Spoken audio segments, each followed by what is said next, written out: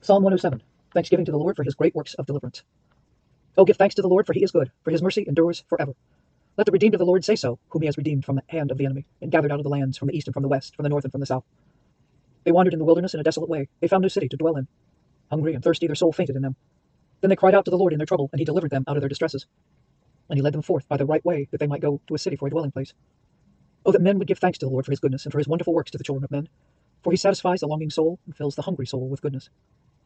Those who sat in darkness and in the shadow of death, bound in affliction and irons, because they rebelled against the words of God and despised the counsel of the Most High. Therefore he brought down their heart with labor. They fell down, and there was none to help them. Then they cried out to the Lord in their trouble, and he saved them out of their distresses.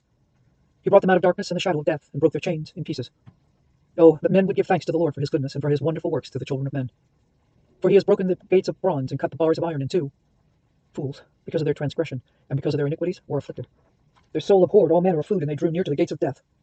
Then they cried out to the Lord in their trouble, and he saved them out of their distresses. He sent his word and healed them, and delivered them from their destructions. Oh, that men would give thanks to the Lord for his goodness, and for his wonderful works to the children of men. Let them sacrifice the sacrifices of thanksgiving, and declare his works with rejoicing.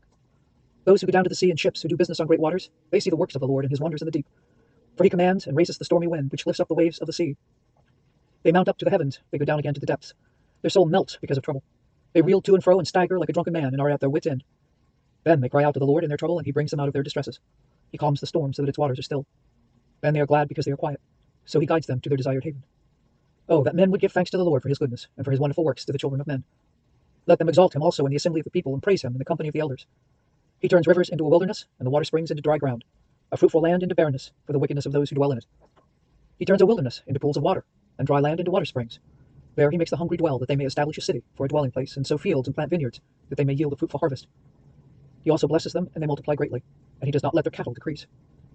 When they are diminished and brought low through oppression, affliction, and sorrow, he pours contempt on princes, and causes them to wander in the wilderness where there is no way.